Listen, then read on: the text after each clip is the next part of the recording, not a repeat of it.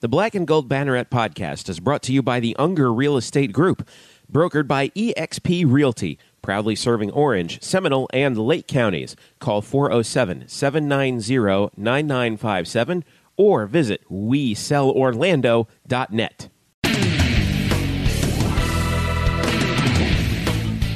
Welcome to the Black and Gold Banneret podcast. Jeff Sharon, Eric Lopez, Brian Murphy with you here on, it's mid-September, and of course that means that the tropics are affecting football again. This is your meteorology edition of the Black and Gold Banneret podcast.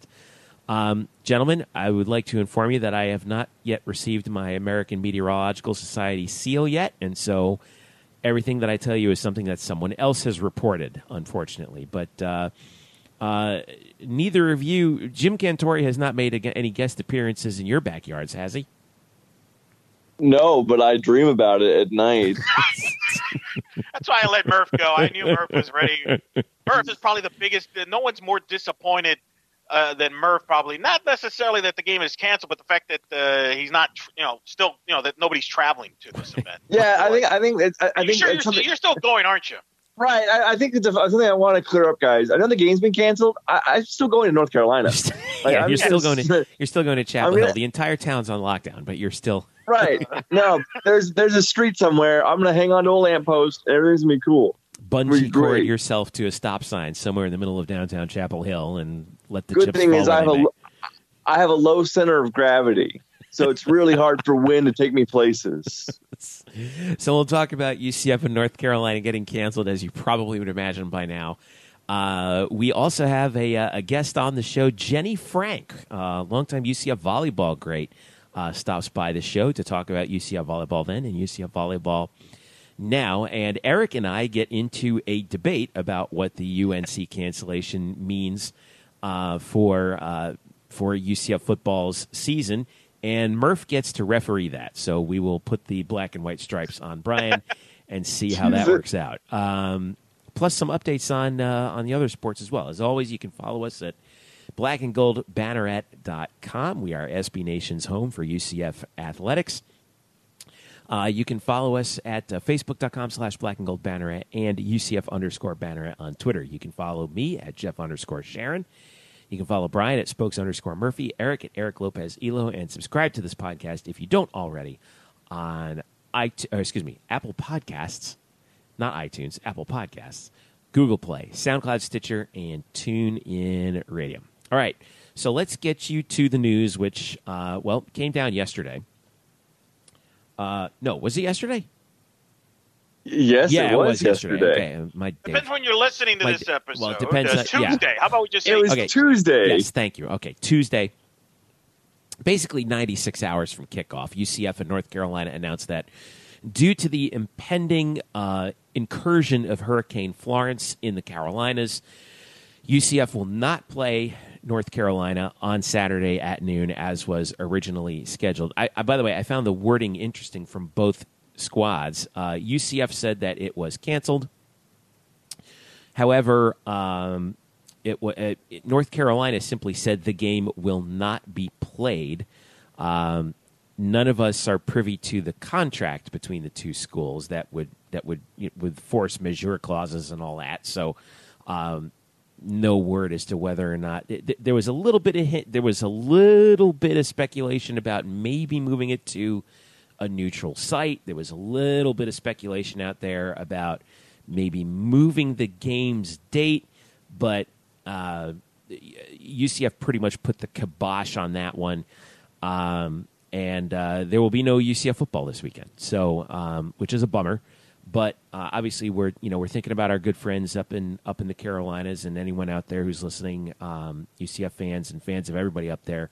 Batten down the hatches, and obviously we wish them well. We wish them hoping for the best and preparing for the worst. Especially our friends, by the way, in Greenville, at East Carolina University, who they're going to get. They're right on the river is right there, the Tar River, and there's going to be quite a bit of storm surge that just rolls up that river. And obviously, flooding is going to be a concern in addition to the winds. There's a little bit more geography in North Carolina than there is in Florida, so that's something that they have to deal with. But so obviously, all of that is front of mind. No one's debating about that. But Brian, the situation with UCF and North Carolina is it's such an unfortunate one because now this is the second consecutive year that UCF has a game with an ACC school wiped out because of a hurricane. So take us through the last, 72 hours and, when it started to become obvious that, man, this game is not going to be played. Yeah, and actually, before I get into that, it's even the third consecutive year in which UCF has had a game postponed due to a hurricane. Back in 2016, UCF's game against Tulane was postponed by about a month due to Hurricane Matthew. This is the third season in a row in which a hurricane has impacted UCF's football schedule. UCF entered this week saying all the right things as if they were going to play, even though we kind of knew by Monday that there's no way this is going to happen. But Josh Heupel was I don't know if evasive is the right word, but he wouldn't comment on any sort of cancellations or any thought of postponement. He talked Monday about the team is trying to go 1-0 this week, and we're practicing out there for a game this Saturday. And I talked to Wyatt Miller and Mackenzie Milton on Tuesday. Both of them said, we're going to go 1-0 this Saturday. I said, well, what if you're not going to go 1-0 because there's no game? He goes, well, then we'll deal with that. But right now we're going 1-0. So they were locked in mentally. Wyatt Miller said there was no drop in focus, even with the pretty obvious what was going on in North Carolina. The players are still practicing as hard as usual. But yesterday, I would say around 1 p.m. Tuesday, word came in that, yeah, this game is not going to happen. Me and you, Jeffrey, sort of parsed through everything, looking for maybe a soupçon of hope that there would be a game this weekend due to the way things were worded. But Danny White, speaking tonight with Mark Daniels, left no doubt that there will not be a game this weekend. He's talked to Mark about how they had offered to host this game in Orlando, and they had talked to UNC about other locations, but that's impossible. Too many people are involved in this. He said there's 1,200 to 1,300 people that need to be involved to make this kind of move happen. And so for right now, UCF has got an 11th game schedule, and we got to figure out if this team can add a 12th game, which in its own merits is going to be very difficult. Yeah, and I think it's UCF did not leave very much wiggle room on that. So the bye week is the week of October 27th. I think that's the Saturday. Correct. Now, The problem is UCF's next game after that is a Thursday night conference game against Temple. So if they scheduled a game during the bye week, they would be giving themselves a very short week leading up to a conference game in order to play a non-conference game, which it kind of doesn't make sense really from an overall perspective, if you ask me. And if you look back at UCF's Twitter feed, I thought this was interesting. They the tweet right after the one announcing the game's cancellation said the following: "It is unlikely." This is UCF football's Twitter account. It is, quote, "It is unlikely the Knights will be able to replace the UNC contest with another game, as the Knights don't have a true open date. October 13 at Memphis, October 20 at ECU, November 1 versus Temple, Thursday." So I chimed in on Twitter, and I was like, translation, we're not going to play Nebraska, so stop asking. because everyone immediately went to October 27th and started looking at who's got a bye week on October 27th. Lo and behold, it turns out, who has a bye week on October 27th? The Nebraska Cornhuskers. You know who else? Who's looking to add a game to their own schedule? Exactly, because Nebraska had their opener against Akron wiped due to weather. In addition, you know who else has a bye week on October 27th? Although that's definitely not going to happen. That would be the Alabama Crimson Tide. So naturally, everyone's like, let's do this. The fans, all the Twitter ADs are out there saying, let's make this happen. And I'm pretty sure Josh Heupel's like, no, I really like having that bye week before a conference game on a Thursday night. And quite frankly, I side with Josh Heupel on that one. Elo, you were taking a look at some of the things that were said at the Night Talk tonight. What stood out for you from that? Well, that part you mentioned, which I definitely want to. I mean, we're going to talk about this a few things because I have some. I don't like the Temple being a Thursday night game thrown as an excuse, because a year ago we saw Miami was scheduled to play Georgia Tech on a Thursday night, and the ACC actually moved that game to 2 days later, Saturday, because they rescheduled the Miami-Florida State game the week earlier. So if they wanted to, they could have easily talked to Temple, the conference could have stepped in, and the networks, and they could have pushed the Temple game 2 days later to Saturday if you wanted to fit a game in on the 27th against anybody, okay, just for the record. So I don't like that excuse about, well, you got Temple. That they just don't want to. They don't want to lose their bye week. Just say it. You don't want to lose your bye week, right? I think that's really the reality. And don't use the Temple date as an excuse. And last year, I forgive me for interjecting, but I just wanted to point out. Yeah. Remember that it was last year that when they put the Austin Peay game in during what was supposed to be UCF's bye week. Was it Austin Peay? Yeah. Yes. That resulted in something that we've talked about before. UCF ended up playing games in 11 consecutive weeks, and I know they went undefeated, guys, but let's face it, that defense was gassed at the end of the year, and I think that from a football perspective, it makes it makes sense for to keep the team fresh as they head down the stretch, because UCF is going to be competing for a conference title again, and B, this is the other thing from last year too, is that UCF actually lost 2 games due to the hurricane.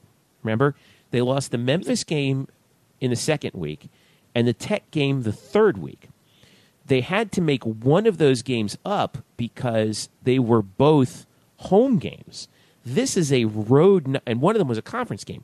This is one road non-conference game. So in terms of tickets and all that, obviously UCF was behind the 8 ball last year. That was like a nightmare scenario, losing 2 home dates. This not as big of a strike against them. Obviously, from a financial perspective, might be a little bit different from a football perspective, which we'll debate about later, Elo. But I think that's the part that gets lost in all this, is that UCF actually lost 2 games last year. They had to make one up. Well, but then most importantly, it's a home date, and as we're going to get into this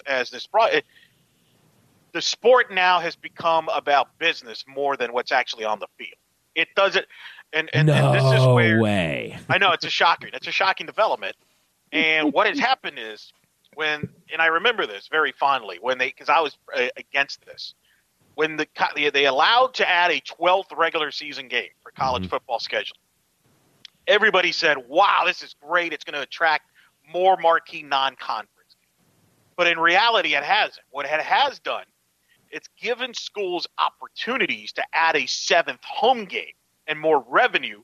And what happens now is you see more and more schools scheduling FCS home games as, quote, the 7th game. They haven't really changed the marquee scheduling. It's just now everybody's into, hey, let's play 7 home games at least from a revenue standpoint. Everybody's doing it, not just UCF or Alabama. Everybody's doing that. And as a result, nobody wants to give that up in a situation like this. Like, for example, some people, you brought up the neutral site. Like, if you're North Carolina, you're not giving this up to play a road game unless you're going to get the home game back. Now, we'll go through all those scenarios, but it's the same thing with UCF, like you mentioned. That's very important, especially for UCF from a standpoint of a business standpoint, because you don't have a, quote, major TV deal yet with your conference like the SEC does or the Big Ten. So to your point, UCF's trying to make up for 2 home dates that are lost. And so you rescheduled that, and I think as a result, I think they kind of did okay. But I think the Austin Peay, you bring up the Austin Peay. I think the Austin Peay game is another reason why they won't schedule another game, in my opinion. And this is why. What happened to that Austin Peay game? It was not a good crowd. Why? Right. Because it was a scheduled game that was added, and people are like, I don't want to see that game. So UCF's not really in a position. There's no interest. There's no reason to add an FCS opponent, for example. No one's going to go watch that in October. And I think it's the reason why, by the way, UCF, and this is what you were referring to about what Danny White said, which I thought was interesting. He was on the Night Talk show tonight at Burger U, and he said they did offer to host the game. North Carolina declined. He has a good relationship with the AD with North Carolina that goes back 2 decades, but he declined, right. And he understood that because UCF declined Georgia Tech's offer last year to host the game. And he admitted that he was not interested in a swap. And some people suggested, well, why couldn't North Carolina play at UCF this year, and then North Carolina in return go to UCF in UCF would go to North Carolina in 2020 because that's the home and home date. And Danny White made it, and I agree with this point. That it's not in their best interest because one of the goals that Danny White's trying to do right now is to have a guaranteed, quote, Power 6 home game every year. Last year was supposed to be Georgia Tech. This year it's going to be Pittsburgh. Next year it's Stanford. The year after that it's North Carolina. Well, if you switch that, first of all, you lose that 7th home game that I just brought up. Yeah. For a road game. So it's not like you can just add a home game. Now you have to reshuffle the schedule to get an extra home game, and it just gets complicated. So it's not as simple as, we'll just flip. And that's where the business side of this, which I think it motivated a lot of these decisions. The PC thing, it's certainly, listen, I mean, a hurricane is significant, but we have seen schools like Virginia, by the way, who's playing Ohio and Vanderbilt, I think, Nashville. You can make games up, play neutral fields. But I think there is a business side to this. That was interesting what Danny White said, and I think he feels very confident about the way he's scheduling things. But I think it's about business, and to me, what is in the best interest from a business standpoint, and I think from a UCF standpoint, really, and this was interesting. They said even if they would have hosted this game, you could argue it's not a good deal for UCF because now you're going to ask 40,000 people to buy tickets in 2 to 3 days. Mm-hmm. How realistic is that considering you have ticket commitments to people that were supposed to be going to Chapel Hill for this game? So what do you do with the people that purchased tickets to that? So it would create a big headaches and all that. And I think that's why I knew from the get-go there was no way this game was going to get played from a business standpoint. I hadn't even brought up the motivation standpoint. Like if you're North Carolina, there is no reason for you to play this game. Yeah. You just got blown off the doors by East Carolina. You're 0-2. Everybody's probably right now wants Larry Fedora fired. It's actually easier for Carolina to cancel this game and, if possible, schedule a game in December against an FCS opponent and get their home game back and maybe help you get bowl eligible from that standpoint. It's actually easier to do that if you're North Carolina than, hey, let's play UCF in Atlanta, Orlando, wherever, and take a third loss, and now you're 0-3. So there was never, in my opinion, there was never a reason for North Carolina to play this game, and that's why I never thought that there was going to be interest in playing this game. You know, is one of the other things that I thought that was funny. I forget who was the writer. You'll have to forgive me, but they they brought up along what you were saying, Ryan, Eric, was somebody. Are you talking about Stuart Mandel? Stuart Mandel, thank you. Yeah, North Carolina actually helped UCF schedule for right. He said maybe UCF and North Carolina playing.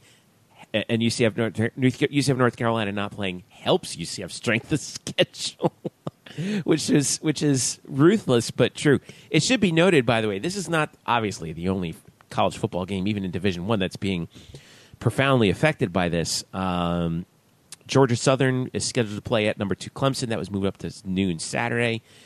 Interesting, number 13 Virginia Tech was scheduled to play ECU in Blacksburg. Tech is that game's been postponed, and the Tech AD made no bones about the fact that he was unhappy about that. Whit Babcock, the AD, said, quote, "We certainly understand the need for safety, of course. We just felt that tomorrow making the decision then would have been more responsible and accurate. We informed ECU of this multiple times. They made the call yesterday." ECU did. They said, we're not showing up. So, well, here's the thing. But here's again. This is again a motive. You're East Carolina, you're Scotty Montgomery, and you are in danger of losing your job, which we have addressed in a previous podcast. Well, guess what? You've got an opportunity to get out of playing Virginia Tech, which was going to be a loss. That's why they're not playing that game. Well, even if they did play the game, they would lose anyway. But here's the thing: by not playing this game, that's one less loss on your schedule. By the way, you know where East Carolina is, and this is where people that are saying that no, this game should have been rescheduled. This is where the conversation. You know where East Carolina is actually hanging out right now? Not in Greenville. I know that. They're in Orlando. Yeah, they're going to be spending. That's right. Yeah. And this is where people are bothered by, like, wait a minute. Why are you in Orlando during the storm, but you can't play a game somewhere else? You can't play in a neutral field if you're going to be together anyway. And that's where I think this is a divided issue, because there are people that believe, yes, you shouldn't play a football game because you want the players to be with the families, right? That was the thing last year, that the players were separated. They want to be with the families. And I think that's a legitimate answer. But there's the other side of the coin is like, wait a minute, if you're all going to be together, what do you mean you can't play? We've seen teams play during, not necessarily during a hurricane, but they played games in advance of a hurricane. For example, I think Wake Forest is still going to play their game Thursday night. 5:30 p.m. Thursday against Boston College. That's, Right. So there's a lot of different. Remember last year, Florida ended up playing their game in Gainesville anyway.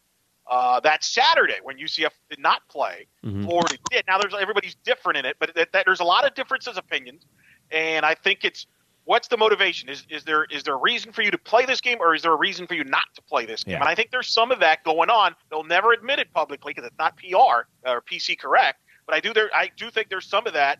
Now Virginia Tech needs to settle down. Like if East Carolina doesn't want to play, then get over it. Right. Hey, if you want to play a game bad enough, why don't you call Danny White? Yeah, but they won't do that. Virginia Tech won't do that.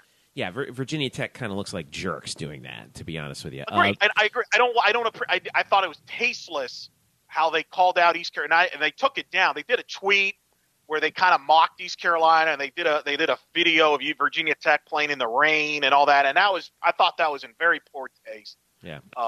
In that scenario. So but I think that's an example on how everybody's got different agendas in these situations, and I think it's going to get harder and harder. And we saw this with Hurricane Matthew and the fiasco that turned into with Florida and LSU. And I think we're seeing more and more of that everybody's got different agendas when it comes to this stuff. And it's going to be harder and harder to reschedule games like that unless it just works out. Can I bring up the Frost thing that you brought up? Because I thought that was idiot. Not you, but people that brought up that idea, which was maybe the dumbest idea of I mean, there have been a lot of dumb ideas this week, but that was by far the most idiotic, stupid idea I've ever heard. Oh, yeah, let's call Nebraska because Scott Frost, and let's play them because, there's so much reason for Nebraska to schedule that game, right? They get a lot of that. Well, game, I think part of it stemmed from the idea that, Scott Frost apparently has such fond memories of his time at UCF that maybe he would help us out and do us a solid.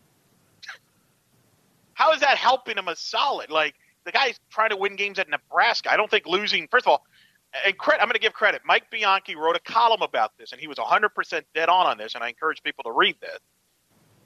Scott Frost, okay, all right, I'll meet you. Let's just say for humor. Okay, so if Scott Frost schedules that game, first of all, where's the game being played? You think he's just going to automatically come here to Orlando for good? Okay, good luck with that. And what, you're going to say UCF's going to come to Nebraska instead? Okay, so Frost plays that game. Who knows that UCF roster, other than the current staff, who knows that UCF roster better? Scott Frost, right? Would you say his staff knows? Don't you think he cares about those players? Yeah. A lot. And I'm going to speak this from experience because obviously Coach Gillespie I worked with for 11 years. She left UCF for Iowa, but I've worked with her 11 years. When she got the Iowa job, I joked with her, so are you going to do you want me to put in a good word with the new coach to schedule you in your own tournament here at UCF? Bring Iowa here. And I joked and she laughed, but she said, and I think this is the same, it holds true in football. She said she would not want to play UCF because, first of all, she cares about those players. She recruited those players. She knows those players. The last thing she wants to do is play them in an awkward situation. It's awkward. It'll be emotional. If you lose to them, well, now you lost to the team that you just left. So that's tough. If you beat them, well, now you beat a team that you cared about, a bunch of people you care about. Yeah. Now you feel like a jerk. And I think it's the same thing with Scott Frost here.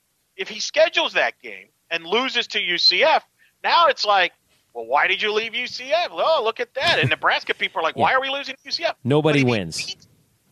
And if he beats UCF, now Scott Frost is the bad guy at UCF. He's the guy that took down UCF.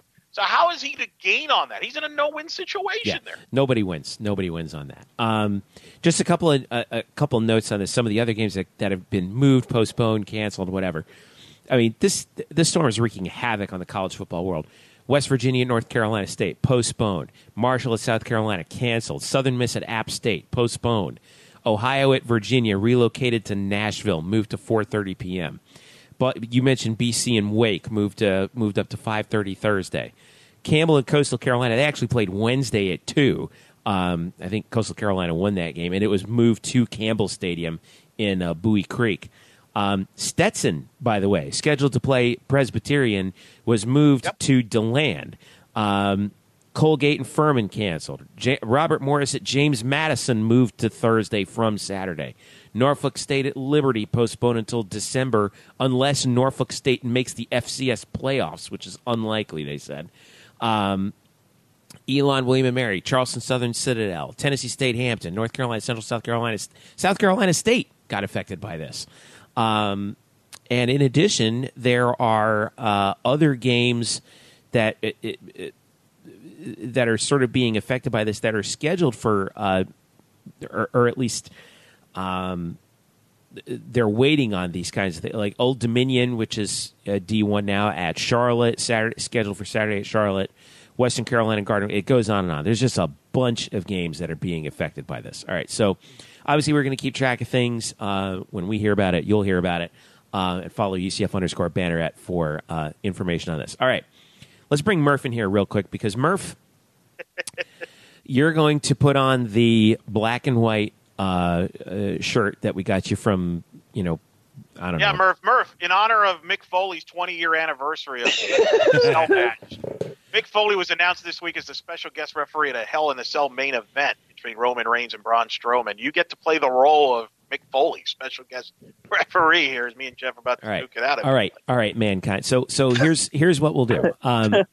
The question at hand, Eric Lopez, that you and I are going to debate is as follows. And we had this on Twitter earlier, but here is the debate we're going to answer tonight, once and for all.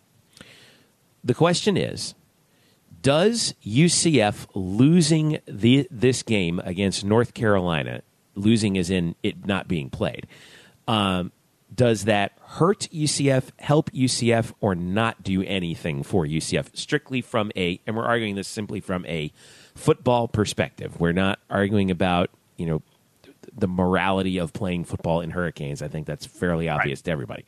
I will deliver the opening salvo here, and we will have rebuttals. There's no time clock, so we're not going to do any of that. So anyway, here we go. So Murph, you are the referee on this. You call the shots. All right, here we go. And by the way, we'll also have, what?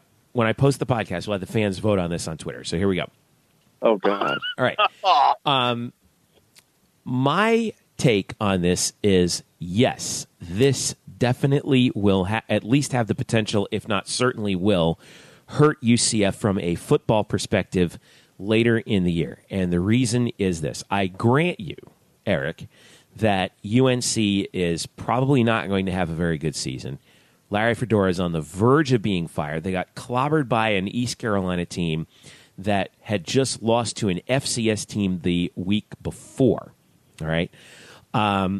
However, the reason why I do believe that not playing this game hurts UCF is because first of all, it was likely, I think, that UCF would have won the game. I think they would have had at least a 50% chance of winning the game in Chapel Hill as it was, considering where North Carolina is right now. Now, that being said, last year we saw the argument creep up about UCF's strength of schedule. That, in all of the arguments about that, you see that they said, well, you didn't. One of the arguments that popped up was, well, you didn't play Georgia Tech because of that hurricane, and you ended up playing Austin Peay. What is that? Never mind the fact that Austin Peay should have made the FCS playoffs and didn't. And never mind the fact that Georgia Tech, I think, finished 5-6 last year. The perception is because Georgia Tech was an ACC opponent that UCF is going to play on the road, that by default UCF's schedule was automatically weaker than it could have been, and that hurt UCF in the course of the season leading up to the final weekend. Now, I'm not saying that if UCF had played Georgia Tech and won the game that they would have gotten into the college football playoff. I actually don't think that would have happened at all, and I don't know anyone who does think that. However, it's very obvious that in UCF's argument about how good their season was last year, that hurt their argument in the eyes of at least some in the college football world. And I think some of the people who thought that it hurt are certainly voters in the coaches, AP, and in the CFP rankings. So I believe that applies here as well. UCF losing a game, or not, again, I keep saying losing a game. UCF not playing a game or having a game canceled against an ACC opponent on the road that, like it or not, if you let's say there was this alternate universe where UCF played North Carolina and beat them, and probably beat them soundly, a la what East Carolina did. Because of the mere fact that, never mind the records, never mind any of that, because UCF would have played an ACC opponent on the road and beaten them, likely soundly, it would have planted the seed in the minds of national voters who don't pay attention to UCF very carefully that, oh wow, this team is really good. Look what they did to an ACC team, and if they do it again to Pitt in the following weeks, even better, right? So, considering the fact that UCF started the season ranked, which they didn't do last year, it took them a while to get into the rankings. A win over North Carolina gets the national people who are, like we said, they don't pay attention to UCF as closely as we do, or the UCF Twitter Mafia does, for that matter. You see that result come across the ticker, and you think, oh, this UCF team really is for real. They walked into Chapel Hill and beat up on North Carolina. That team's good. You don't have that now. Now they can make that argument that, oh, well, you know, let's say UCF does go undefeated this year and wins the conference. They can still say, well, you didn't play that North Carolina game. That was your lone Power 6 game or Power 5 game on the road. And, you know, if UCF goes undefeated, obviously they would have beaten Pitt along the way. Well, the one team you did beat was Pitt at home, so they automatically are going to discount that. That is my case for why UCF not playing this game against North Carolina may very well end up hurting UCF in the long run. I cede the balance of my time. Mr. Lopez. Well, first of all, you partly made my point by saying you even acknowledged by not the Georgia Tech game did not affect their standings. They weren't going to make the playoff if they beat Georgia Tech. I don't think they were going to move up in the rankings. I think that was already going to happen regardless. Because here's the deal. If they play that game and they beat Georgia Tech, people would just say, well, Georgia Tech's not any good. So, and that would be the same thing here. North Carolina is actually going to end up being worse than that Georgia Tech team. They're already 0-2. The other problem is North Carolina just got blown out by an East Carolina team that lost to an FCS team in North Carolina A&T. So this game is actually below the radar. Nobody even cares. So they're not a good quality game. Okay, but not at all. Let me make this point. Let's say in this alternate universe, UCF walks into Chapel Hill and throws 56 points on North Carolina. Yeah. Okay. They stay the same ranking. That wouldn't raise any eyebrows nationally, in your opinion. No. I disagree. None. I think actually, in fact, I would make this prediction. You know what would happen if that happened? Larry Fedora would get a pink slip right after the game. Well, we don't know that. Well, the game's not going to get played. That's why. But I think that's what would have happened. I actually think that would have been more of the focus of, wow, look at North Carolina, how bad it's coming. Is Larry Fedora going to keep his job? Paul Feinbaum was speculating about Larry Fedora's job after the East Carolina game. That only would have been intensified if they would have gotten crushed by UCF, which I think they would have.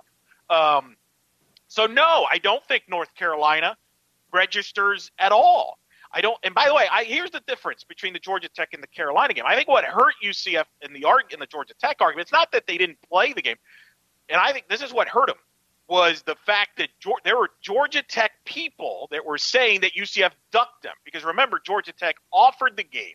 and UCF declined. And remember, there was follow-up stories about how Georgia Tech offered the game, and they could have played the game on Saturday in Atlanta. And so I think some people took that as a way to use that against UCF. I don't agree with that, but I do think – so I think it had more to do with the fact that UCF didn't want to play the game in Atlanta than not actually playing the game.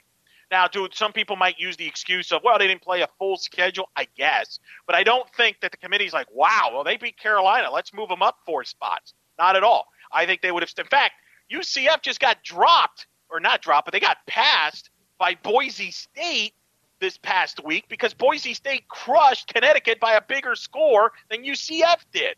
And guess what? If Boise State beats Oklahoma State, it doesn't matter what UCF would have done. Boise State was going to even go further ahead of UCF, and I think other teams would jump UCF anyway in the rankings. So, no, I don't think this game would have helped them at all. I don't think this hurts them at all. I think it's because Carolina's terrible. If North Carolina was good, then, yeah, you have a case. But here's North Carolina's schedule. They're 0-2.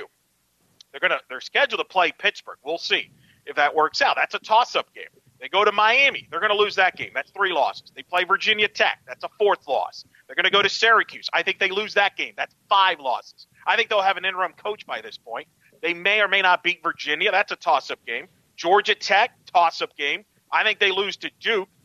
Their one guarantee that they can get a win is Western Carolina at the end of the year. This team could go 3-9 very easily with a new interim coach by the end of the season. I don't think that would have impressed the pollsters or the committee at all if UCF plays that game. I think people will be like, well, they beat a bad team in a Power 5. I don't buy that at all, and I think that's to suggest that by not playing this game, UCF is hurt by it. No, I don't. UCF is – I hate to break this to you. UCF ain't going to make the playoff. Now, and I hate to break this to you too. Let's say UCF and Boise State both win their leagues and have the same record. Yeah, okay, here's where the rubber meets the road, right. So let's play this out. Go ahead. I'm sorry. All right, I'll let you pick the scenario. Do you want to go with the scenario where they're both undefeated, or do you want to go with a scenario where they're both at 1 loss? Let's go with. Well, we don't know which game either team would lose to. Okay, so let's for the sake of argument say they both go undefeated at the end of the conference championship games. Boise State will get the nod because their win against Oklahoma State, which is a top 25 team at this time, and it is a Big 12 team, will trump any UCF win on the schedule. Even if Carolina is on the schedule. Doesn't matter. They would trump it. Not to mention, some might argue right now that the Mountain West is maybe slightly better than the American this year with some of the teams in the league. Who knows? I don't necessarily agree with that, but maybe they're even. The other thing that hurts UCF, and this could be applied to even if both teams have a loss, you have a coach in the American Conference by the name of Randy Edsall who has now gone on record saying that I think Boise State's a better team than UCF, a little better. He said that. Those are the things that are going to hurt UCF more than playing this Carolina game is the fact you got Randy Edsall saying after the Boise State game that he thinks Boise State is a little better than UCF, and he played both of them. Randy Edsall needs to do a better job of representing the conference, but right? Okay, let's concede that, and I'm going to throw it to Murph for his judgment here in a second. All other things being equal, I still think that when you have people like Soren Petro who are voting in the Associated Press poll, who clearly are not paying attention to as much football as they need to be in order to have that. And he's not going to pay attention on North Carolina game either. The bottom line is he's not alone in the fact in not having UCF, in not paying as much attention to UCF as he should. And the way you get that attention is by whacking an ACC team on the road. And unfortunately, UCF doesn't have the opportunity. Believe me when I tell you that you know some of these voters, and you know how they don't pay attention to them to all the things that they need to pay attention to. And if UCF went up to North Carolina, like I think they would have, and thrown 50 on the Tar Heels at home, regardless of whether or not Larry Fedora gets fired, I think that would have raised some serious eyebrows, and then it would have looked even more stupid for somebody to leave UCF off their ballot than it would have otherwise. Now, again, they're going to tell you that North Carolina is garbage. That's what the argument is. They played a garbage. It's the same thing. By the way, and then I know this because this happened last year. Okay, but if they're garbage and UCF blows them out, then UCF did exactly what they were supposed to do. Yeah, no, but that's not going to impress anybody. That doesn't impress anybody. Just like when South Florida blew out Illinois last year in Tampa, nobody cared because Illinois was terrible. I disagree with that. Guy's a terrible example. He still voted for Auburn ahead of UCF after the Peach Bowl. But also I disagree with you also on the USF Illinois thing because that game was played in Tampa and this is a road game. Who cares? They still blow. By the way, they're going to play Illinois this weekend. They're probably going to kick their ass in Chicago. And guess what? No one's going to care. Terrible. All right. So let's go. Okay, look, Murphy is ready to throw flags here. So Murph, I toss it to you. What is your judgment? So I'm gonna ruin. So I'm gonna ruin the suspense like right away. I will declare a winner, and then I will declare the reasons for why that person is the winner. Okay. My FaceTime on a podcast, parentheses on a podcast.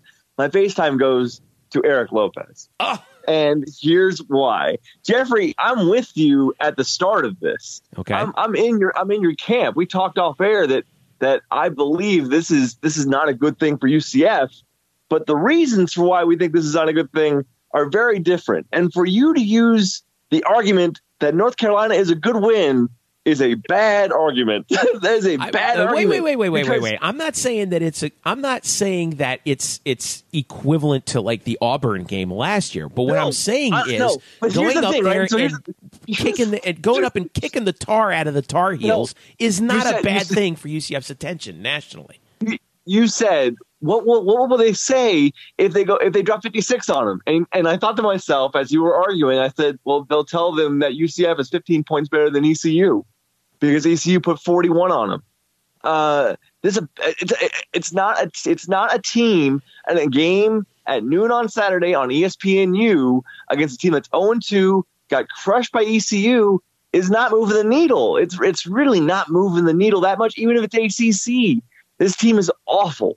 I initially agreed because it's bad for UCF to lose a game in terms of the Group of 5 bid. They need as many games as they can. They need wins, period. They're going to lose a win because they're going to lose a game off the schedule. That's important. That's why this is important. It's not important because, well, they could have crushed North Carolina. East Carolina crushed North Carolina.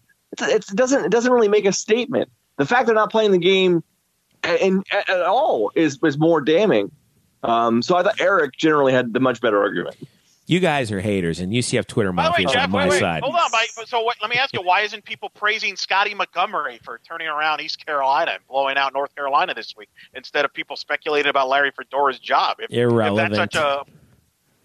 I mean, it's the same thing. What are you talking about? Like, by your theory, East Carolina should be getting praised for blowing out North Carolina, and Scotty Montgomery should get praised with. Not at all, because Carolina's not very good. Now I'll say this. If Roy Williams was the head coach or Sam Dorrance and we're playing at a soccer field or the basketball arena, absolutely UCF would get a lot of credit for beating North Carolina. But this ain't a soccer match and this ain't a basketball game. It's a football game.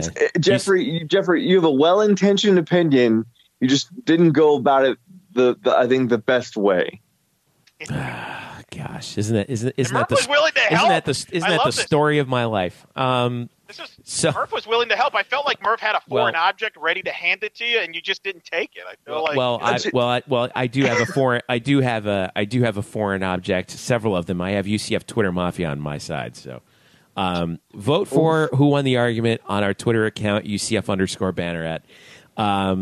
Again, keep it posted. We'll keep you posted on anything that we do here. I think that there's, like to quote you, Eric, and I'll give you the benefit of the doubt on this one, a 0.0% chance that a game does get scheduled for October 27th, nor would I schedule a game there for UCF.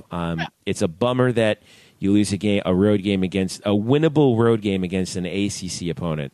It doesn't matter. Here's the thing. Let me ask you this. He just won't give it up. I got a break to get to for crying out loud. I will bring 2 quick points and then we'll let it go. If UCF goes undefeated and Boise loses to Oklahoma State and has 1 loss, do you really think UCF's going to get left out because they didn't play North Carolina? No. They're going to get picked for that all-access bowl if they're undefeated and they win the American Conference and Boise has a loss. They're going to pick the team. They have historically picked the team with a better record, so they would pick UCF in that scenario. So the North Carolina game doesn't hurt them in that regard from a wins column. Now, I will say this. This is an interesting point because I talked to some people on the outside about this. Here's where Eric brings in the ringer. Go ahead. There is some people that think we'll throw this out, and people aren't going to like this statement. But, well, that's going to make it easier for them to go undefeated. That's going to be floated out there, I think, in the coming weeks. Yeah. And people are going to get upset about that. So that's where if you want to make the argument where this losing this game hurts, that narrative that I think will pick up, well, that makes it easier for them to go undefeated. Which, by the way, was what I said was one of the arguments that was trotted out last year. Well, you didn't play Georgia Tech. I'm giving a partial credit from that. If you would have gone straight on that argument, I think you would have had a better shot to Murph's point. But when we talked about the chances of this team going undefeated before the season started, and we talked about our best case, worst case scenarios, go back and listen to that podcast.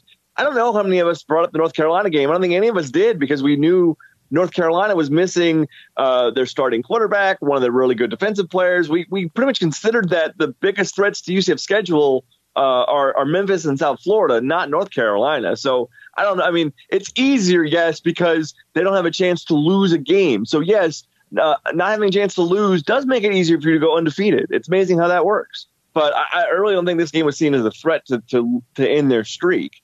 Jeffrey, you have the right intentions, but when you throw in ACC and say that and because this team is ACC meaningful, it really doesn't help that ECU just dropped them by 23. It really doesn't help your argument. And I would say also, Randy Edsall needs to remember what conference he plays in and works for. Is 100% true. Oh, that's a fact, by the way. That's a fact. You could actually Google. We all agree on that. UCF helps you. They put money in your pocket. Yeah. I think that's a more incriminating thing that I would be more concerned about. Yeah. Randy Edsall should go. Maybe Randy Edsall should go coach North Carolina. Anyway. Careful what careful what you wish for, Chapello. All right. Well, we're going to take a quick break. When we return, special interview coming up.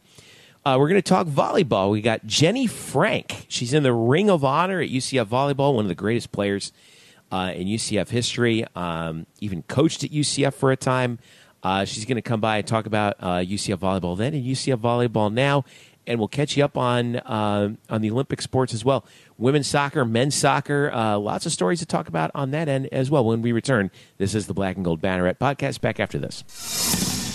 The Black and Gold Banneret Podcast is brought to you by the Unger Real Estate Group, brokered by eXp Realty.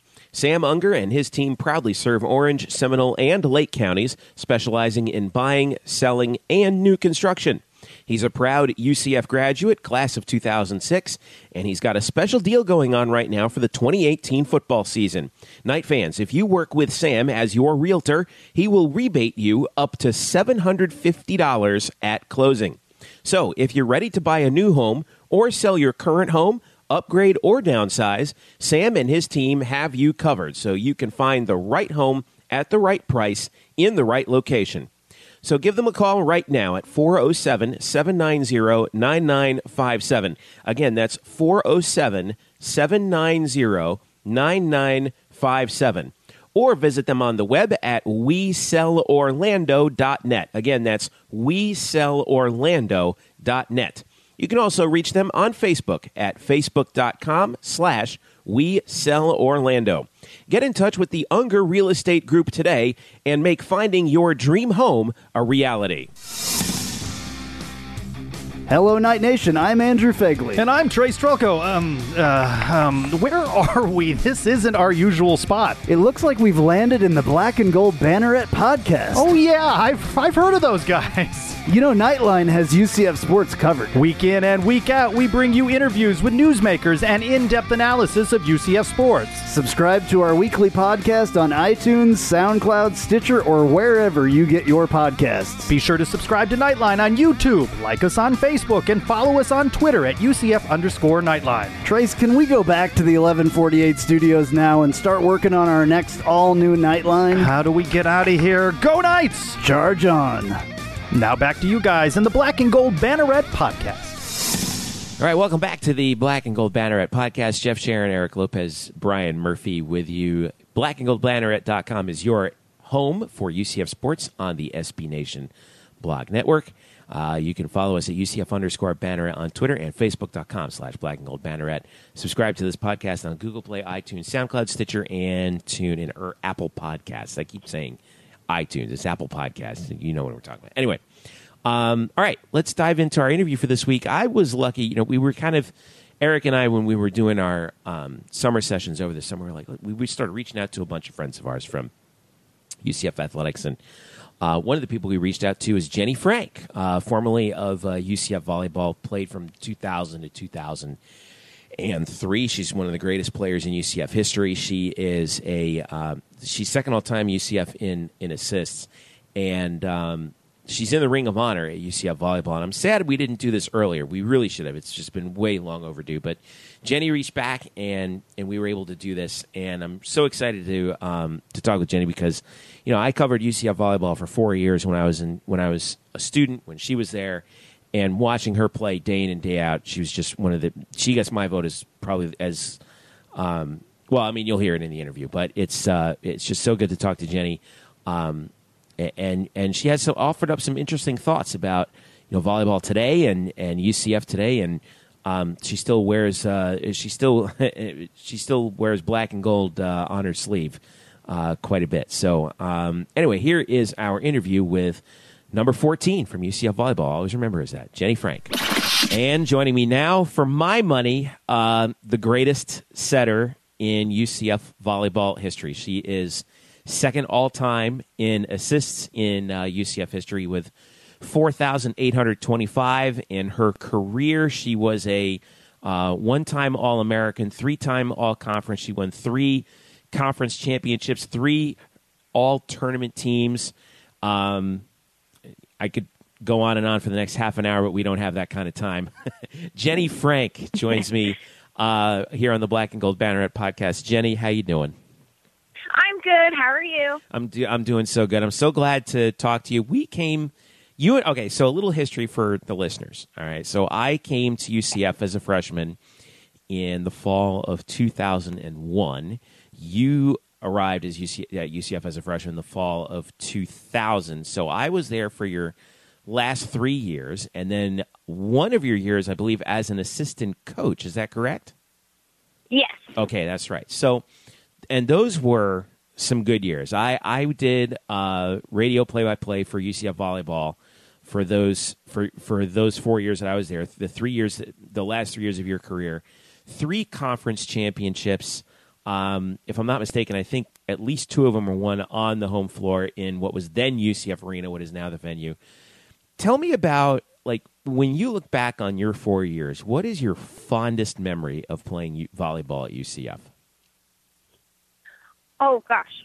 There's a lot. I would have to say my fondest memory would be you get to see everybody in all colors of their life. So you get to see them at their best and you get to see them at their worst. And I think that further developed your relationships that are long-term. And to this day, that whole team, from my 4 years there, we all still talk and we're all still in communication. We keep up with each other. So I would have to say that's probably my best memories to come out of there, which I guess is also an experience. Who? So give us an example. Like who are some of the players that you played with back in the day that you're still in touch with and that you still get together with these days? Sure. So Tanya Jarvis, and everybody probably has different last names now. Lindsay Whalen, Kelly Klinkenberg, Kate Street, Shelly Driggers, Piper Morgan. Those girls were actually older than I was. Yeah. So I played with them for my freshman and sophomore year. Michelle Spalletta, and I could name them all. Yeah, I can. I had the good fortune of having a front row seat for the 3 conference titles that you guys won under Meg Collado in 01, 02, and 03. Describe for us, just how dominant. I know this is kind of like opening up to bragging, right? But just how dominant UCF volleyball was at that time when you guys were in the ASUN. It was just a lot of fun to watch because we knew that we were in for a great performance every day. Yeah, so one of the things that Meg was very consistent with before every game, when you are one of the top teams in the conference consistently, you always get every team's best performance. Mm-hmm. So something that was always reiterated to us before every match is it doesn't matter what their record is, it doesn't matter who you're playing, you're going to get their best match. So that always kept us on our toes and mentally prepared for what was to come, and knowing that we probably had to give a better performance than we did the week before or prior to. You were always in such control of the team. I think that was probably the most fun thing. It's like the setter is the point guard in volleyball. What is as far as, but I mean, it doesn't take, I knew almost nothing about volleyball until I began watching you. From a player's perspective, what is, I don't want to say what's the job of the setter, but when you were out on the floor, what was your objective out there every single time you played? So every position and individual is different. And for us, I feel it's important as a setter to understand each individual's strengths, but also their weakness.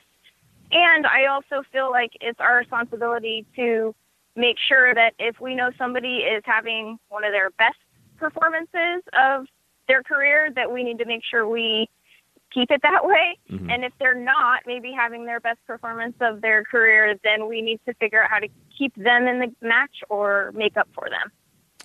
There were always so many different players that you played with who were great in their own right. And you had such a key role in that. Player, not just from the middles, from, players like, Piper Morgan and, Shelly, you mentioned Shelly Driggers, Shelly Krager, I think also in your sophomore year. But also players, on the outside that got a lot of work. Players like Amanda Staugesdijk.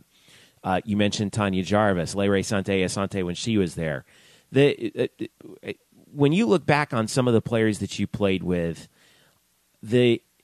how do those teams, do you think, stack up with, say, volleyball today? Like if we could put you guys in like a Madden game, right?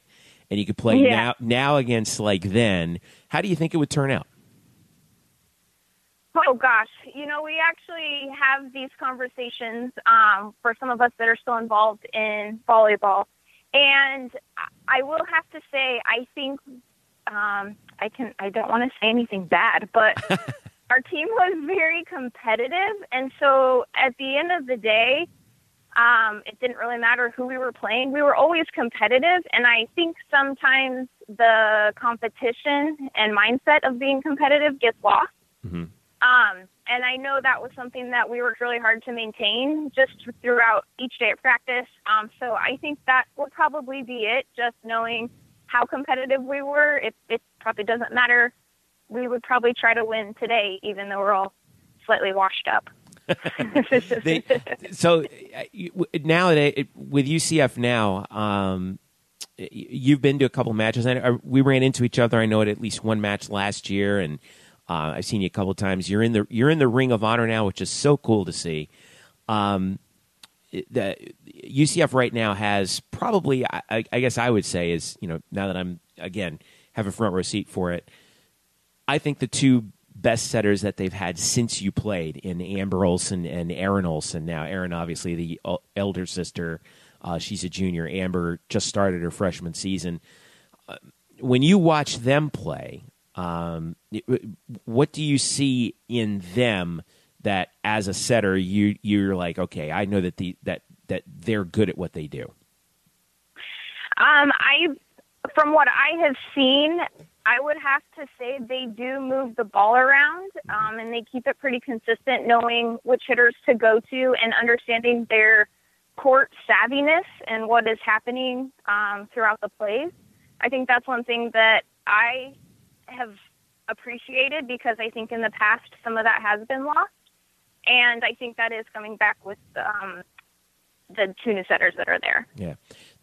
Now you, after you graduated, well, tell us, you graduated after the 2003 season, I believe, the spring of 04, but then you stayed pretty close to UCF volleyball. So let's go pick it up from there. After you finished playing, what did you do after that? Sure. So when I was done, I went to Europe, actually, and I played a little bit. I didn't play too long, and I came back, and I wasn't ready to be done with volleyball, so I actually went to Tulane, and it was the year of Hurricane Katrina. Mm-hmm. So I had moved there 3 weeks prior to, and long story short, fast forward, the spring of 2006, I believe, Meg Collado had called me and said, we have an opening as an assistant back here at UCF, and obviously it was my alma mater, and it was nothing against Tulane. I really loved New Orleans, but you always want to make it back to your alma mater. Can't blame Scott Frost. I had to throw that in there. So it was an opportunity, and at the time I was flexible in where I was, and so I literally picked up, I think, 2 weeks later, and I was back for the end of spring of 2006, and then was there till 2008. Yeah. It was a tough transition there for UCF volleyball for a time. Because you go from a program that had some amazing success in the ASUN, and let's face it, like the competition really did step up once we got to Conference USA. Describe for us like what the real difference is. Like as you step up in the competition level, how steep was the climb?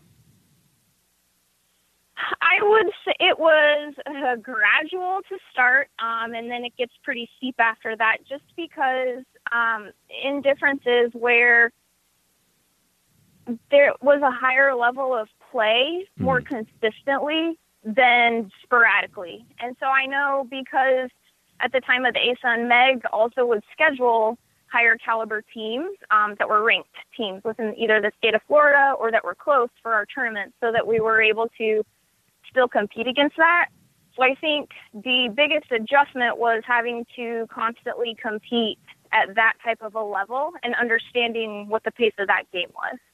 One of our favorite memories was in 2000, I believe it was December 2003, was you guys going up to Gainesville, where it seemed we went every year, and defeated then Conference USA Cincinnati in the first round of the NCAA tournament. Take us back to that match and just how incredible a night that was for you personally and for UCF volleyball as a program. Oh my gosh, you're bringing back memories and goosebumps. So that year alone, any match that we took to 5 games, we always won. We were undefeated. If we went to 5, we knew we were going to win, because we weren't always the biggest team, but we were always the most athletic team, and so we could really outpace if we got to the 5th game. So at Cincinnati, we get to the 4th game, and I'm trying to remember exactly, but we won the 4th to make it go to the 5th, and really from that point forward, you can feel it. You can see it in everybody, and you just know that at that point, all right, you're in the 5th game. It doesn't matter how high the points are going to go. We're going to win it, because right now is not the time for us to not in a 5-game match. So it was pretty intense, and I think I would say I remember it being 10-9, because it was a close one. I'm pretty sure I set Emily Watts, and she got a kill. And then from that point forward, I think we finished out the match. So just knowing that, and you have the turn of events and you can feel it, it just makes for a pretty crazy night.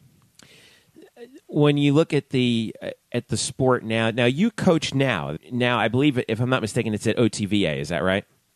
Yeah. Okay. I didn't even realize it until I did even a little bit more research into it, like just how influential the work that you do at OTVA is with helping young setters figure out the game and learn the game and learn from you. Tell me what that's like, when you actually are able to coach young players on the ground level about the ins and outs of doing the job that you did so well for UCF as a player? Sure, it's very gratifying. I really enjoy that I get to meet with them and train them more on a personal level, where it's not only about setting. We talk about characteristics of a setter. We actually talk about characteristics of what an outside should be, a middle should be, and if they don't see those characteristics, how they're supposed to adjust to that. So at the end of the day, it's not always about the skill of setting. I mean, you're a setter. You're supposed to set. It's everything that comes with it.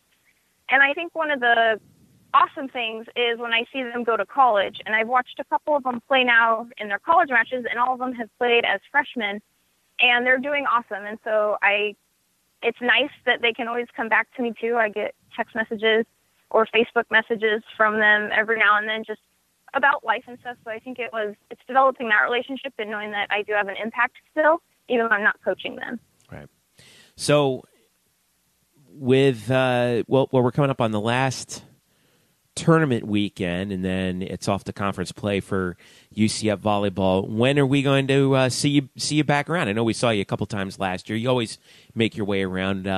When will you be back around so we can see you again? Sure. So there's a bunch of alumni coming in November. I believe it's the first week of November, and we're all planning on going to those matches. Good.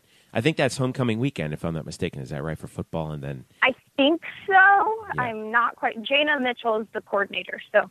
Oh, Jana's in charge? Okay. Yes, gotcha. she is. Gotcha. See, there's another name that everyone that you remember about all that kind of stuff. It's so much fun when I see you guys, because obviously now I do PA in the arena for UCF volleyball, and I have for the last 3 years, and I know it's a special weekend when I see you and people like Chaz Ara and Tanya came by. I actually saw Tanya last weekend because I think one of her former players is playing for one of the teams that was in the tournament with UCF this weekend. So she was down, and we were talking. We were talking about you too. So I know it's always good things, Jenny. You know that. But it's always good to see you guys come around, and I don't think people fully appreciate the great tradition that UCF volleyball has, not just going back to 1978 and the national championship, but also the run that you put together. And I think one of the teams before you, there were 2 3-peats back there. So, and one of them belongs to you. You got the 3 championship rings to show for it. So, it's always good to catch up with you, and it's fun. Now, let me ask you real quick before I let you go. UCF is a very young team this year, 1 senior, 6 freshmen. Yeah. I mean, you know how tough that is, from a playing perspective, from a coaching perspective. What do you think about the team this year? What do you think that they can do in the American this year? Well, from what I've seen so far, I think they'll do very well. When you have young teams in any sports, you prepare yourself for young heirs, and then all you can do is coach up from that point forward. But I do think they'll finish, my predictions, at least in the top 2. Wow. Okay. So that's right. I'm just going for it. Yeah. See, the good thing is I can always count on you to wear your black and gold where it really counts. That's right. That's right. Jenny, always and forever. Jenny Frank, for UCF volleyball alumna, one of the greatest players in program history. She's in the Ring of Honor. It's always good to catch up with you again, Jenny. Thanks for taking the time. Yeah, I appreciate it. Thank you very much. All right, thanks so much to Jenny for coming on the podcast. It's always great to talk to her. Looking forward to that alumni weekend coming up for UCF volleyball. That'll be in November. So you'll always see a lot of good friends, and she's always come down for all that at least once. And I'll see her at a few volleyball matches every year. So and she was so kind when she was a student. With us when we were doing radio, as we were, some of us hardly knew anything about volleyball, and we learned about how to play volleyball, about what good volleyball looks like by watching Jenny Frank play. And it was always good to talk to her. All right. Along those lines, let's catch you up on what else is going on with UCF sports. We'll come back to volleyball in a second, but we wanted to touch upon soccer because some crazy stuff happening this weekend in women's soccer. Eric Lopez and Brian Murphy. UCF women's soccer scheduled to their home opener got wiped earlier this year in what was their first game of the year back in mid-August against Florida Gulf Coast. So their actual home opener turned out to be this past Sunday against Florida. Florida's having a bad year. They actually haven't scored a goal since August 19th as a team, if you can believe that. Here we are in mid-September. But it's still Florida. So they come in Sunday, and UCF puts a hurting on them in the first half, in the first 45 minutes, drops 3 goals on them. One of them by Sam Chung, who actually transferred to UCF from Florida. Then, by the way, in front of a really good crowd, you can see the crowd out there on Twitter, UCF_W Soccer. Great crowd to see UCF take on Florida. Then the thunderstorms come. The game was started at 6 p.m. Sunday, September the 9th. The thunderstorm comes. UF says, yeah, we're not going to finish this game. We're hopping on a bus and heading back to Gainesville. So UCF, that game got delayed. They didn't start it at 6. They got delayed, I thought, about a little while, an hour or 2 hours. It did get delayed. Then they went back in the locker room for halftime. Then the Reigns game, they were like, delay again. And then they decide to stop the game. And UF decides to go home. Now, here's where the trick happens that for some reason, that apparently warps time and space. NCAA rules, Eric Lopez, state, as you accurately depicted, that if a soccer match does not reach the 70-minute mark and is halted by some sort of act of God, that the match never happened. It is not considered official. If you pick up the match at a later date, you actually cannot. You have to start the match over. So it turns out that having only played 45 minutes, that's exactly what happened. It was immediately announced that UF would come back down 1 p.m. Monday to play the game, but it would have to start over from 0-0 at 0 minutes. You couldn't pick it up. Second half, UCF up 3-0. So those 3 goals get wiped off the board. So what does UCF do? They end up winning 3-0 anyway on Monday, on Monday afternoon. Goals from Stephanie Sanders scored a goal. Zandy Soray scored 2 for UCF.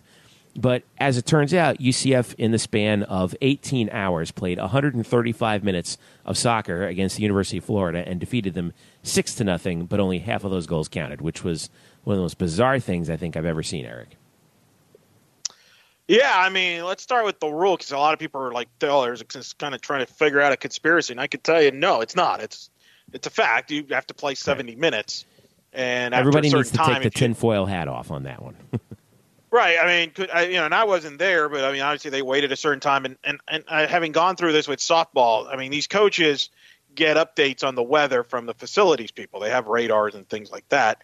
I wouldn't be surprised if they were told, look, this is not going to clear up. And I remember that because I lost my cable service during that storm on Sunday night where I lost X amount of channels. So I'm sure they were thinking when I saw online that they wasn't going to clear up until maybe 11:30 at night. And the problem is, by the rule, the game is washed out. It's no different in other sports. We saw this earlier this year in Major League Baseball where the Boston Red Sox jumped all over Baltimore. But they only got 2 or 3 innings in, and Alex Cora was upset because it's like, why did we start this game if we knew we weren't going to be able to get this game in? Because they got to go 5 innings to make it official. Otherwise, the stats are wiped out and all that. 6 years ago as a softball broadcaster, we went up to Jacksonville. We played, and we had a big lead going into the bottom of the – we're going to the top of the 5th. I think it was the top of the 5th. Once – then the rain came. Jacksonville very magically couldn't find the tarp. So really? They couldn't find a tarp. What did they do? Forget it somewhere? I guess you do. It's hard. It's a hard thing to find, I guess. So needless to say, it kept raining and raining, and the field became unplayable. So magically, we couldn't resume, and because we didn't play 5 innings, which is the rule in college softball, is you have to get 5 innings unless it's 4.5 innings if the home team is ahead. Otherwise, it's 5 innings. You got to get in. Well, because UCF only had gotten through 4.5 innings, and Jacksonville was the home team, That game didn't count. It was wiped out. Needless to say, we didn't make up the game. Needless to say, we didn't play him for a few years because we felt that there could have been a tarp that could have been found. But be that as it may, it's the same thing in soccer. It's 70 minutes. Don't ask me why it's 70 minutes. Why isn't it 60? Why isn't it 50? I don't know, because I've had this conversation with Murph. Baseball, for example, you only have to get 5 innings in to be eligible for a game. And Murph and I have, and you, Jeff, have sat through delays, even though it's not raining, and we're like looking at it like, why aren't we just starting to play? And the reason is you don't want to start a game that you don't think you can finish or get the majority of the game in. And so that was unfortunate. Credit to Coach Sahaydak, I think, on this, agreeing to play that Monday morning, getting them to play Monday, because I think she knew if she doesn't play that game on Monday, she's not going to be able to do the Florida game all over again down the road, because it's in college soccer. It's harder to reschedule a game because of conference schedules and et cetera. And I think also she realized I've got a psychological edge here, believe it or not, because I think the perception was on social media, because this kind of blew up on social media. And a lot of people were concerned that, oh, wow, now they got to beat Florida again. And that's a negative.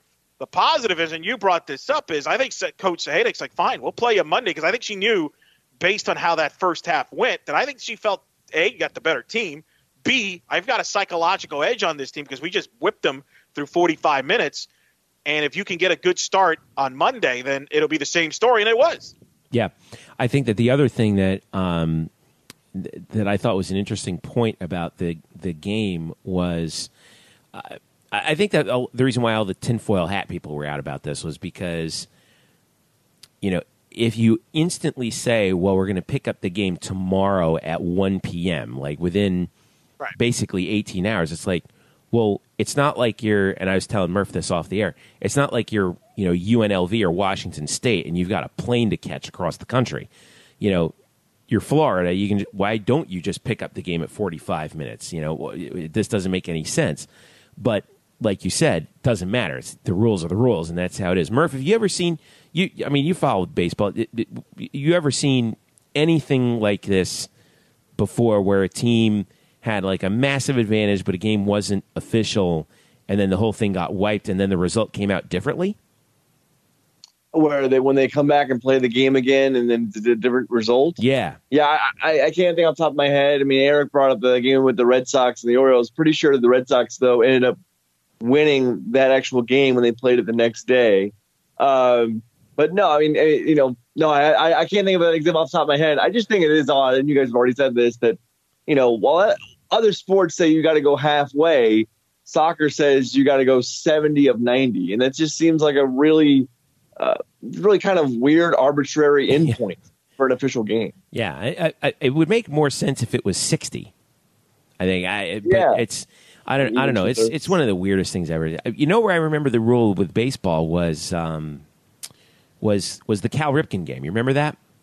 Yeah. When he finally passed Lou Gehrig, they had the whole ceremony after the game became, quote, official, which I think the Orioles were leading at that time, which meant it was against the then California Angels, which thanks to a Cal Ripken home run, they were leading. Thanks to a home run, that's right, and so they did it, I think, in the middle of the fifth.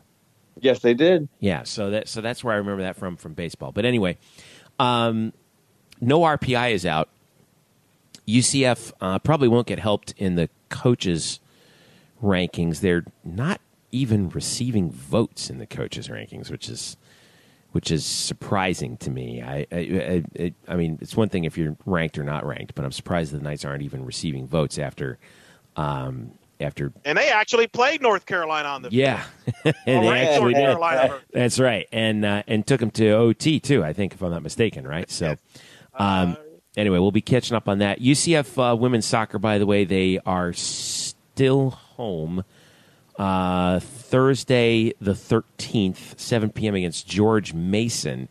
And they also play at Stetson in DeLand on Sunday the 16th at 7 p.m. And that's the first of, let's see, 1, 2, 3, 3 on the road.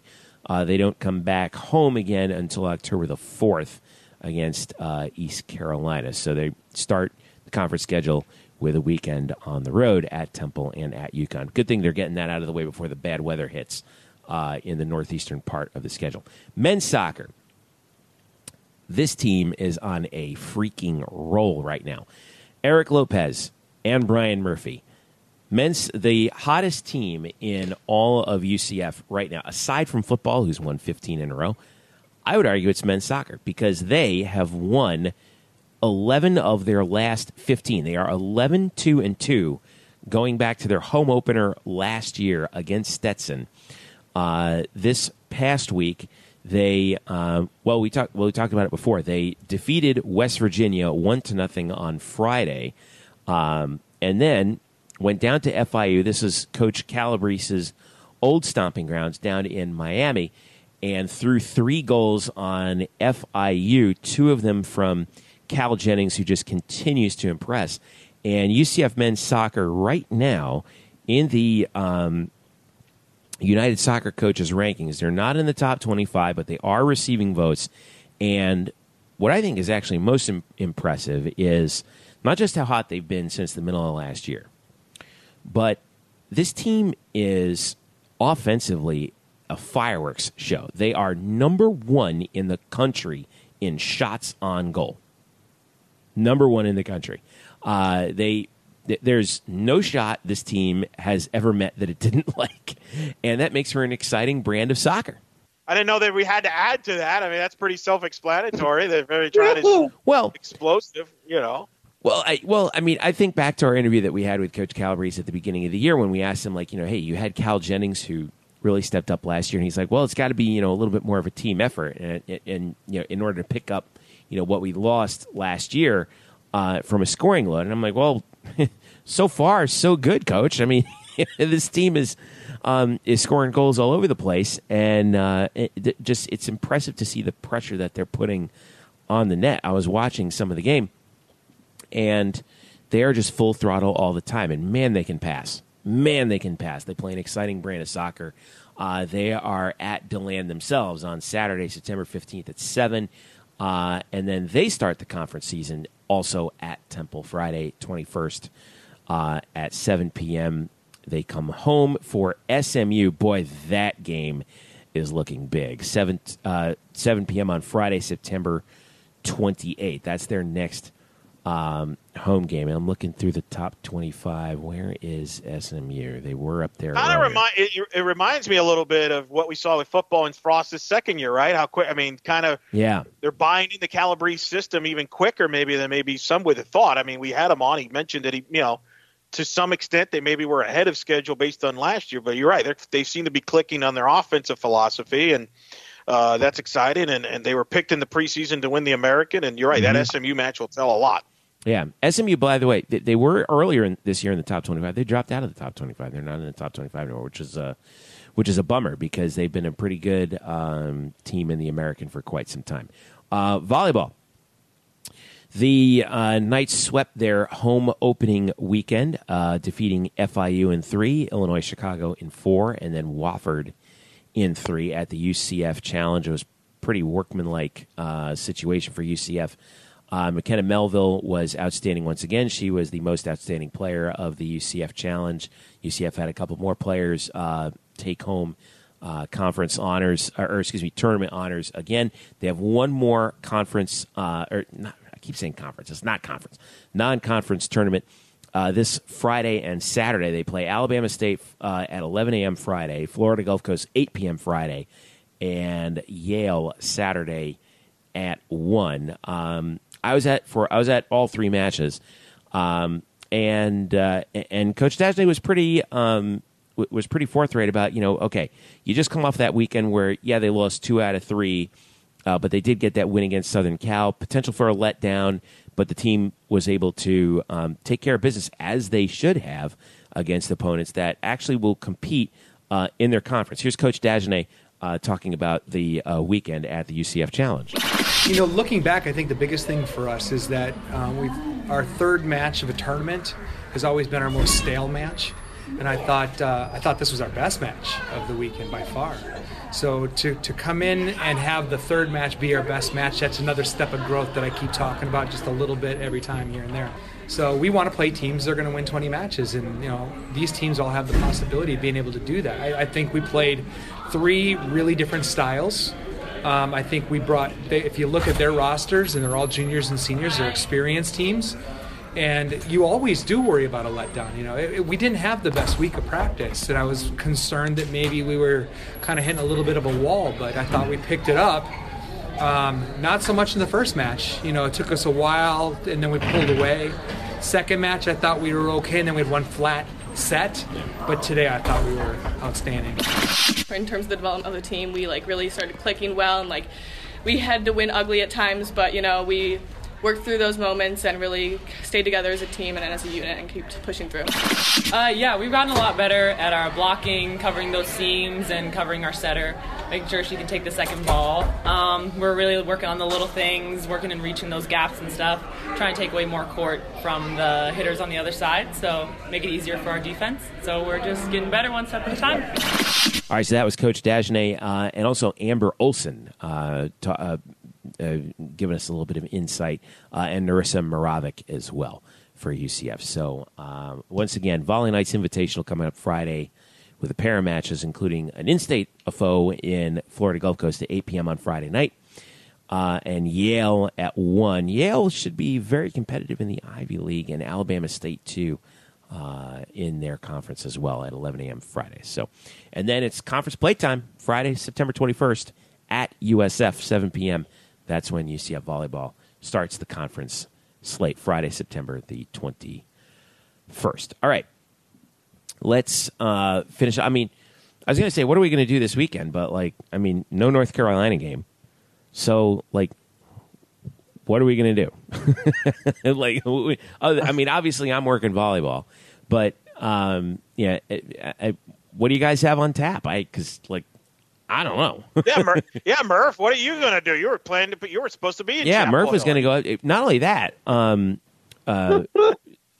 Derek was going to go up to Chapel Hill to take photographs. Oh, wow. Which is a bummer. I feel like Murph's just going to be living this week through Jim Cantori and kind of what if, right? And Mike Seidel, my people. They're my peeps. Yeah, throw the Weather Channel on, the constant feed. Weather Channel ratings are going up this weekend, boy, I'll tell you that.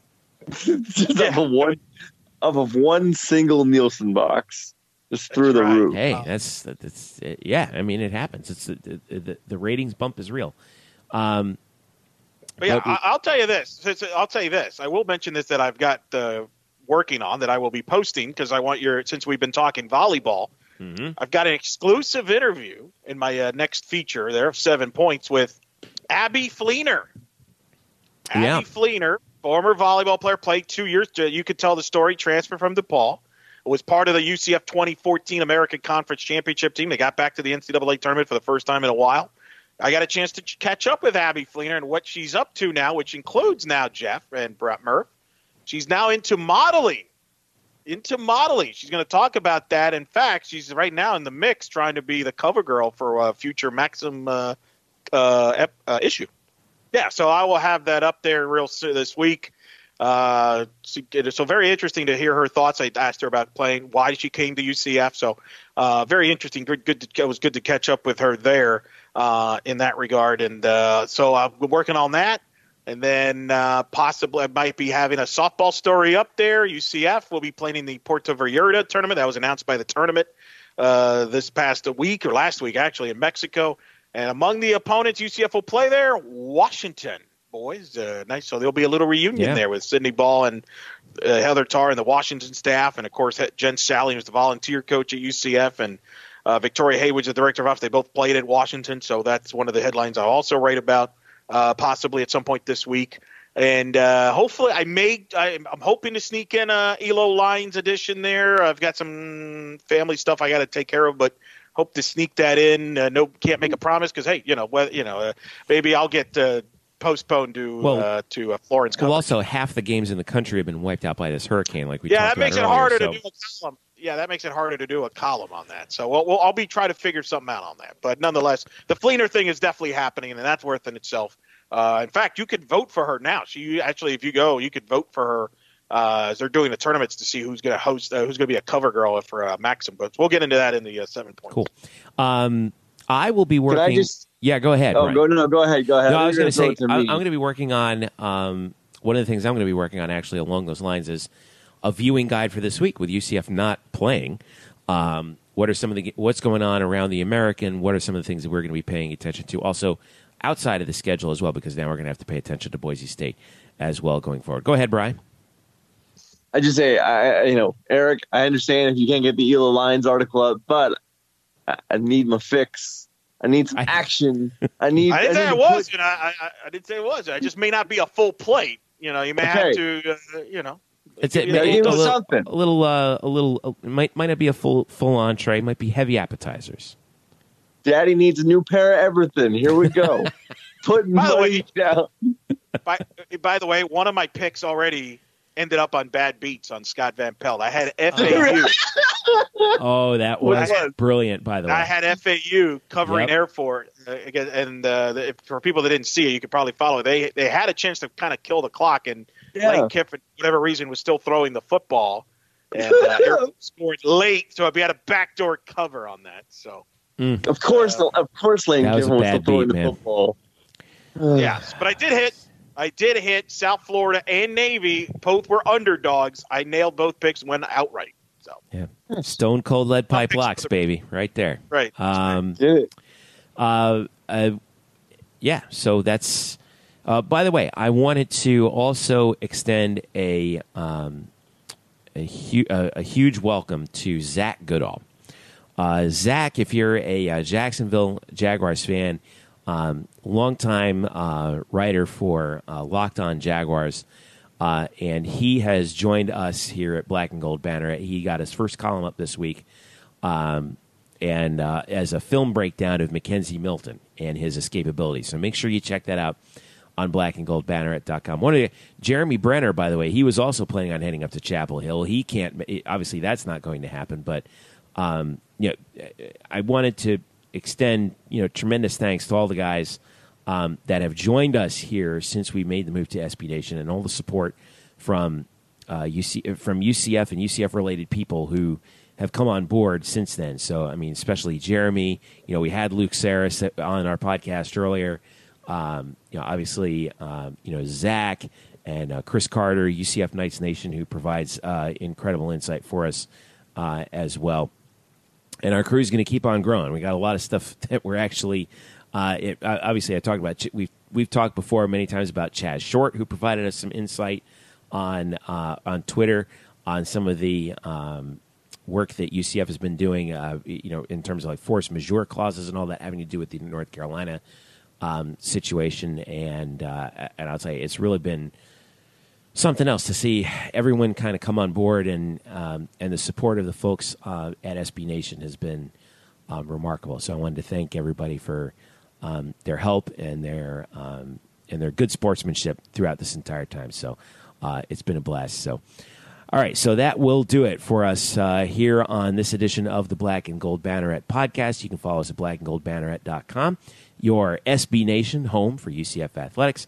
Follow us at UCF_Banneret. You can follow me at Jeff_Sharon. You can follow Eric Lopez at Eric Lopez Elo. And follow Brian Murphy at Spokes_Murphy. And follow us on Facebook at Facebook.com/Black and Gold Banneret. And subscribe to this podcast if you don't already. And if you don't, I don't know what the hell's the matter with you.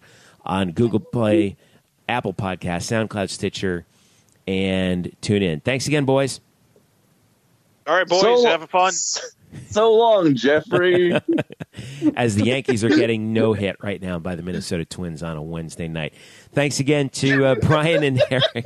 We're going to go back to Brian and I are going to go back to crying into our hands about the Yankee season right now. For all of us here at Black and Gold Banneret, Brian Murphy, Eric Lopez, I'm Jeff Sharon saying thanks for listening. And all of you UCF fans and all your family and friends who are in the path of Hurricane Florence, just know that we're thinking about you. Stay safe, batten down the hatches, and we're wishing you all the best as you get through this storm in the southeastern United States. We're all thinking about you and you and yours. So everyone be safe up there across the nation and UCF land, and, of course, of all of our friends with other schools up there in the southeast. And we will keep you posted on the status as the week goes on. For Eric and Brian, I'm Jeff. Thanks for listening. This has been the Black and Gold Banneret podcast. We'll catch you next week.